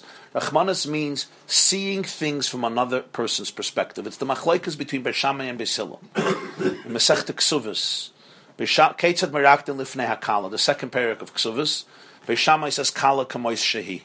Every Kala you praise according to her qualities. Beis Hillel says there's a universal song for every bride, Kala Nava Chasuda. And that's what made it into the song. They ignored Beis Shammai's view. Keitzad Meraktin Lifnei HaKala, Kala Nuava Chasida. But that's not what Beis Shammai says. Amalu and Beis Shammai leBeis Hillel. Im Hoysach Higeres Oisuma. HaTorah Amra Midvar Sheker Terchak. What happens if this Kala happens to be not Noah? The Torah says you shouldn't lie. So Beis Hillel says if somebody goes shopping and they buy a dress, and they come to you, and they ask you, do you like it, or do you despise it? So even if you think it's as ugly as the devil, you should say, wow, it's so beautiful. Where did you get something so beautiful? That's what Beis Hillel answers. Mikan amru la'olam teidaitu shladam urevis imabriya. So all the Mefarshim say, what's the answer? Beis Shammai said, you're not allowed to lie. So Beis Hillel said, oh, everybody lies all the time. Thank you. People go shopping, you like my new suit, it's beautiful. I wouldn't catch you dead wearing this cloak, but your wife bought it, you know it's good for you, you say it's beautiful. I think that one of the Mefarshim says, I think the Rashash, I don't remember, says only if she can't return it. If you could return it, then you should say the truth. But if they can't return it, you don't want to make them feel they lost money, they spent, $800, let it go. What's the answer? Beis Shammai and Beis Hillel are not arguing if you're allowed to lie. Beis Hillel doesn't hold you allowed to lie. Midvar sheketercha. Beis Hillel, the Marsha explains this beautifully. Beis Hillel is introducing what we would call here in this context the concept of empathy. Meaning, you come to somebody's wedding, for a few minutes, shut off your phone, take off your glasses, and put on the chassan's glasses. From the chassan's perspective, is she a beautiful kala? I should hope so. From the chassan's perspective, is she a gracious kala? Of course, that's why he chose her. So when you're dancing at his chassan and you're saying kala nava chasuda, you're actually tuning into somebody else's life, somebody else's reality. That's not a lie. That's not a lie. That's why the Gemara says, "L'olam teidaita shaladam mu'urevesim habriyas." If you really appreciate this style, and it works for you, I could celebrate your appreciation. I may never eat this. I may never wear this. Fine. But just because I am I, it doesn't mean you don't have the right to be you. That came out good. Just because I am I, it doesn't mean you don't have the right to be you. You're you and I am I. So what? And why can't I celebrate that? So rachamim is really a very sophisticated emotion. It's a mature emotion. The mature emotion means I know about the flaws, but I also recognize what you're going through. And because of that, before I make a judgment what to do, I'm first going to try to feel what you're going through, and then I'll make a decision. I was once teaching in a particular yeshiva, Beis Medrash. So there was a particular bacher. He came late every single day, and he really did nothing for many months. So at some point, I had a meeting of the Anhala what to do. So the principal said it's time to show him the exit door. One of the Magidei Shiurim said, I disagree. So he said, why do you disagree? He said, because he's so cute. The truth is, he was cute. He was like a teddy bear. He was a roly-poly. He would come in every day at 3 o'clock. He slept 18 hours a day. He was charming. He was adorable. He was funny. He was vibrant. He was always relaxed. He always slept more than he had to sleep. And he really did not do much in the Beis Medrash. So the principal said, teddy bear ahead, teddy bear ahead. I warned him 100 times. There's consequences. It's creating a very bad example for everybody else. This boy has to learn responsibility. I gave him 1 chance, another chance. I gave him 100 chances. Every time he says he violates it, the rule is the rule. This place can't be a laughing stock. And the other Magaché is saying, I know, but he's so cute. He's so cute. He's so cute. Okay? So now, you were watching here an argument. This was a classic argument between Chesed and Gvura. Who was right? He was like, I'm trying to run a place. I need efficiency. I need people to follow rules. I gave him conditions. I gave him chances. He violated everyone. I told him he's going to be expelled. He has to be expelled. And the other one is not arguing. The other one is just saying, but he's so cute. Like, he's so cute. Leave him alone. Okay? So they asked me my opinion. So I told them, I said, you're speaking chesed, you're speaking gvura, you're both right and you're both wrong. I think we have to introduce a third quality. And that is, why don't we think about the boy himself? Not about if we're being fair or he's being so cute. He's so adorable and cute. It's not about you being fair, and it's not about him being so cute and therefore you just like him around. Let's actually put on his shoes and experience what he's going through. Let's just do that. Imagine he was me, he was you, he was your child, you knew him very, very well, intimately, and make a decision from that space. Just make a decision from that space. He violated all the rules, he's very cute, we're going to throw him out. What's the next step? Where is he going tomorrow? Where is he going the next month? Where is he going the next year? And so on and so forth. Now you're going to ask me what the Psak Din was, right? So Psak Din was, I said that he has to stay in yeshiva, because if he leaves, it's going to be a disaster. From the social environment of yeshiva, is more effective for him than it is for most Bachra. He likes it, he gets love here, he gets recognition, and in the streets, nothing will become of him. He's going to become this. I told him I'll take more responsibility for whatever. He stayed. At the end of the year, they made a meeting, and they said the Bachra who grew most that year was that Bachra. But it's a very important idea that we make judgments without taking into consideration what the person is going to go through. You're right, but it's not about you being right. You're right, you're wrong. It's not about that. That's what the power of Midas HaRachamim is. And that's why it's beautiful. You know why it's beautiful? Because it appreciates diversity. And it combines Chesed and Gvura. It's not one-dimensional. It's not one color. It has a different ability. Now let's take this one step further, and this is how it applies here in this discussion. A person is sometimes in a locked-up state. Ahava won't work, and Yira won't work. What's going to work is La'oire Rachamim Rabim Al Nafshay. In other words, Rachamim reaches into the abyss, and Ava and Yira will not reach into the abyss. Sometimes I am not capable of emoting with love. People are trapped. You know, there's people that cannot feel love. They can't. A lot of people. And we all have those moments. I cannot love. Reason we can't love is usually because we're afraid to love. Usually people who can't love, it's because they have more love and maybe they were hurt. Yira is also a very deep emotion. It's the emotion of awe, reverence. Yira, we're not talking here about, I'm afraid, you know, there's a rhinoceros running down the street, I'm afraid. Yira here is a very deep emotion of boundaries, respect. Yira requires a lot of confidence, because boundaries means I end here and you begin here. The only way I could feel that I end here is if I feel that before I end here, I have a beginning. If I don't feel I exist, then I have no end, because I have to be everywhere, because I'm nowhere. You understand what I'm saying? People who are nowhere have to be everywhere. People who are somewhere don't have to be everywhere, because they're somewhere. So for me to be able to feel that I begin here and I end here and you begin here, it's because I end here because there's something here. If I don't feel that, I have to be everywhere. There was a Yid who came to the Tzemach Tzedek once, the grandson of the Baal HaTanya, and he said that everybody in Shul steps on me. And what he meant was, you know, people who walk into Shul and they see two people speaking in the corner, and who are they speaking about? You're certain that they're talking about you, right? You come into a shiur, two people are talking, they're talking about you. You walk into a shiur late, the only seat that's available is in the front row. You walk through the aisle, right? You sit down for the next 20 minutes, what are you thinking about? What they were thinking about you when you came late. You can't even think about the shiur, because you're so consumed in a self-conscious trap which doesn't allow you to experience life. So he tells the Tzemach Tzedek, in Shul, everybody steps on me. So the Tzemach Tzedek told him, in Yiddish, he says, Du spreist sich aus umetum, wo metret is es auf dir. Your problem is you spread yourself out everywhere, so wherever anybody steps, automatically it's on you. If you just have a space that you could call yours, then nobody would step on you.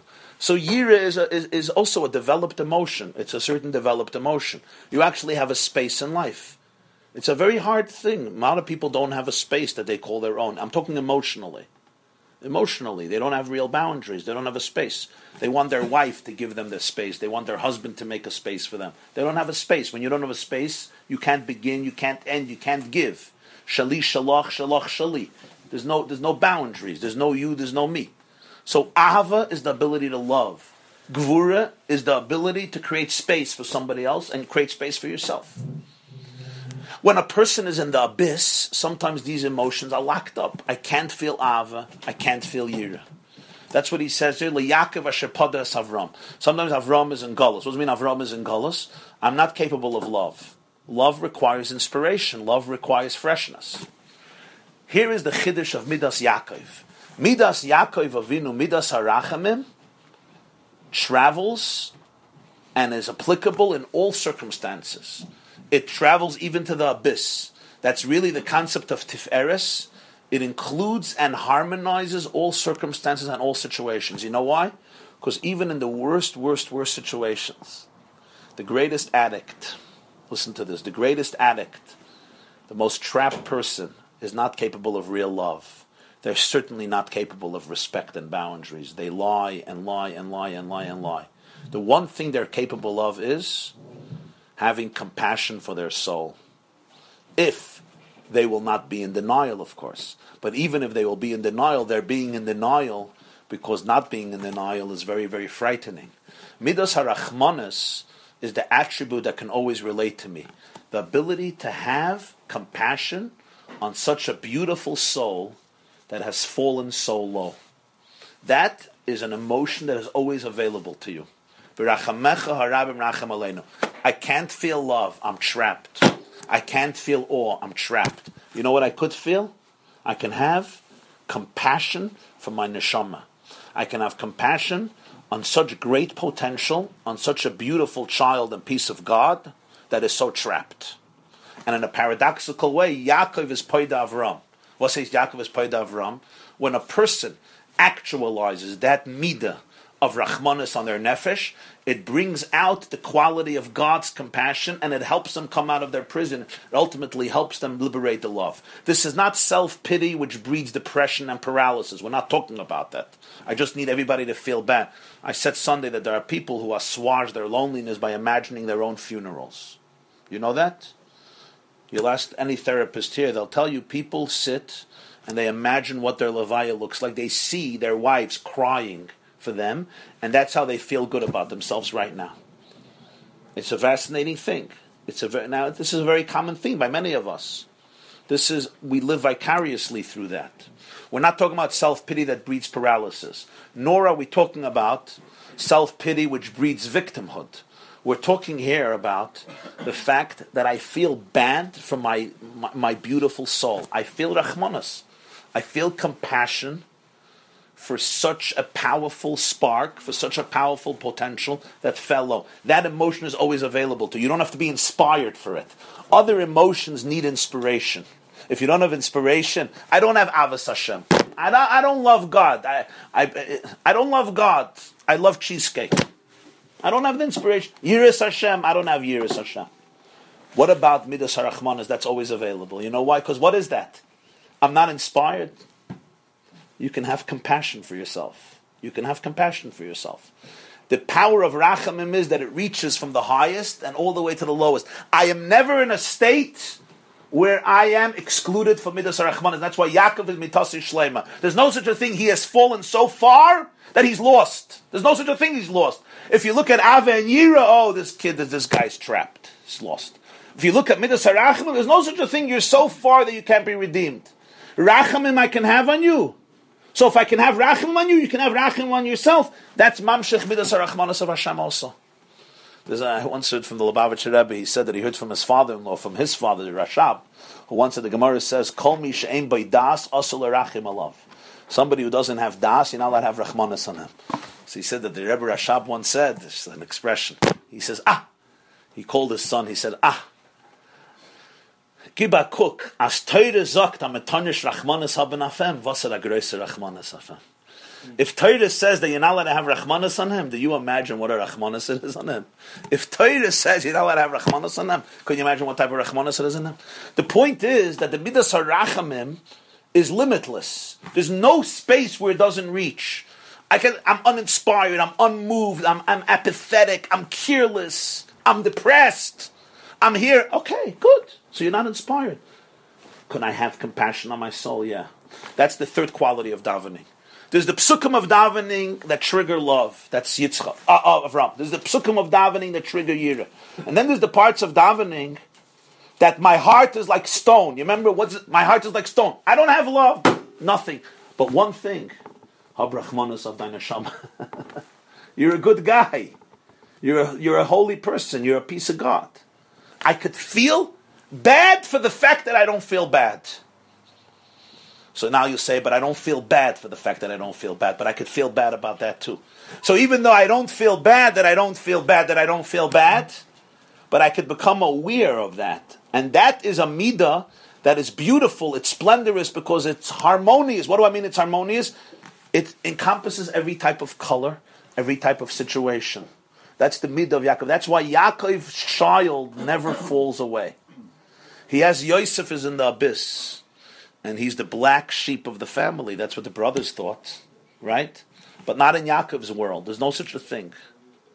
Because Midas HaRachamim means the lower the state, the more Rachamim, not the less Rachamim. So in many ways, there's no such a thing. You're hopeless. Feel compassion for your soul. That's it I'm asking you. Don't get inspired and don't care. Just feel sensitivity and compassion for your soul.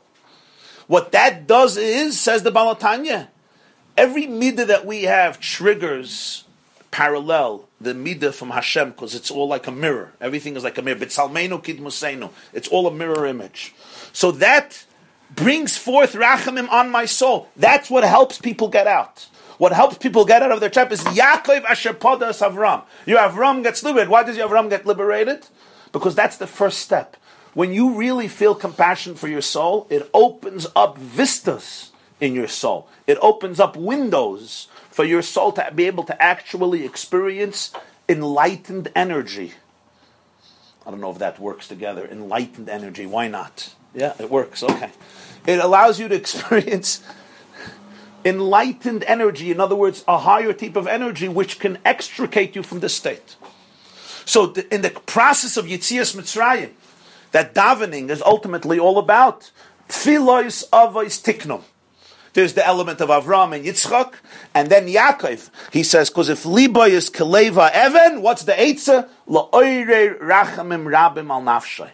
To arouse Rachamim Al Nafshay. I'll just say that in Tanya, in Perik Memvav, the Baal HaTanya explains with this the deeper meaning of the pasuk that when Yaakov meets Rachel, what's the first thing he does is?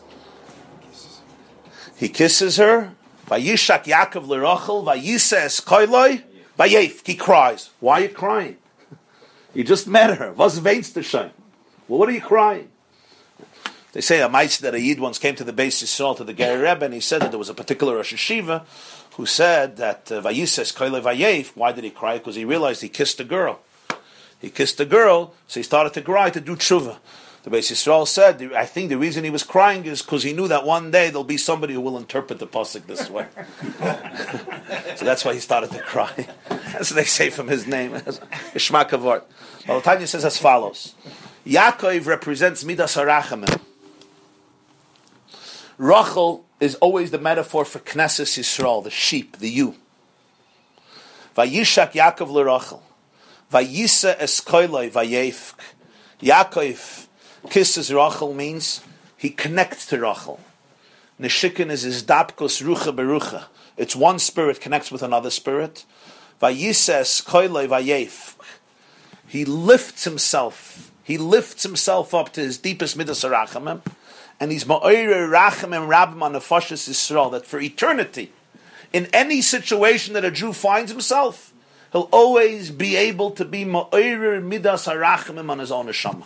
Whatever situation he is, that's the first thing Yaakov does before he builds the family. Vayises koilei vayef, which is an expression of rachamim rabim. He lifts her up, and he lifts himself up. He says to midas harachamim ha'elyonim, to the highest level of attribute of empathy. Vayef, and he cries, basically giving the empowerment that in every situation you can always be ma'orer rachamim rabim. But to be ma'orer rachamim rabim, this I don't have to be inspired for. On the contrary, the less inspired, the more rachamim. This is almost like a trick. It's an access to emotional depth, to a spiritual adrenaline that doesn't come because I'm in an elevated level. And that's the association with Tiferes. Tiferes is always the harmony of paradoxes. When opposites merge, when differences merge, it creates splendor. Rachamim is a type of midah that starts in the highest places and it reaches down into the lowest places. And there's no space that's ever devoid of it. You can always look at a situation and say, but I'm going to have compassion.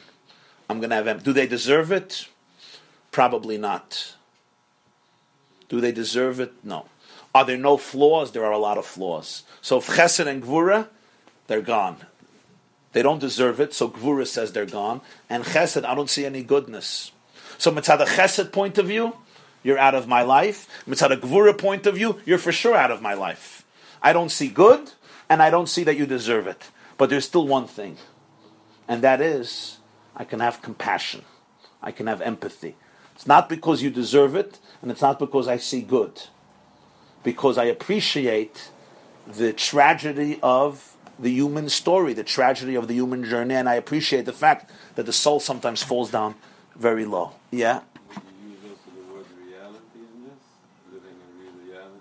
Well, Rachamim always considers reality. That's the point. It's never blind, and it's never harsh. It considers reality. Sometimes Rachamim requires to detach yourself.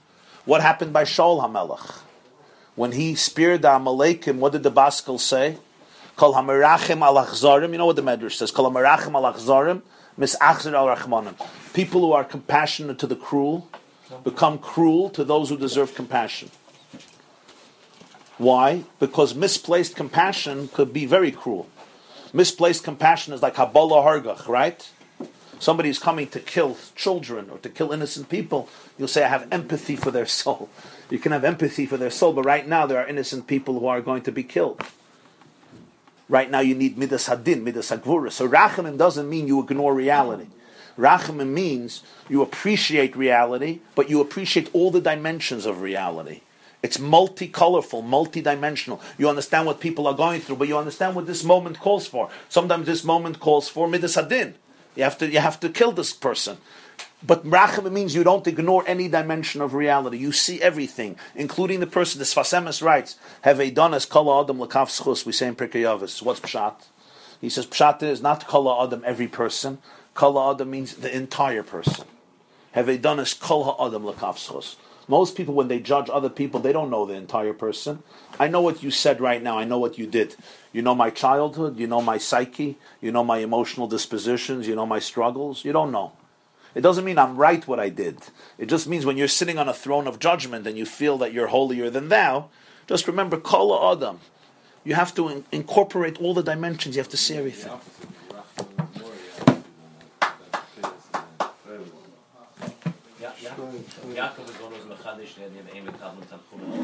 Yes. Yes. He's not a mace. He's not a mace. How come there's no connection, just like for this Avram? What about Yitzchak? Did you do anything for Yitzchak? Yitzchak was Gvura. So why You can't get to Tiferes if you don't have Chesed and Gvura. That's another mistake.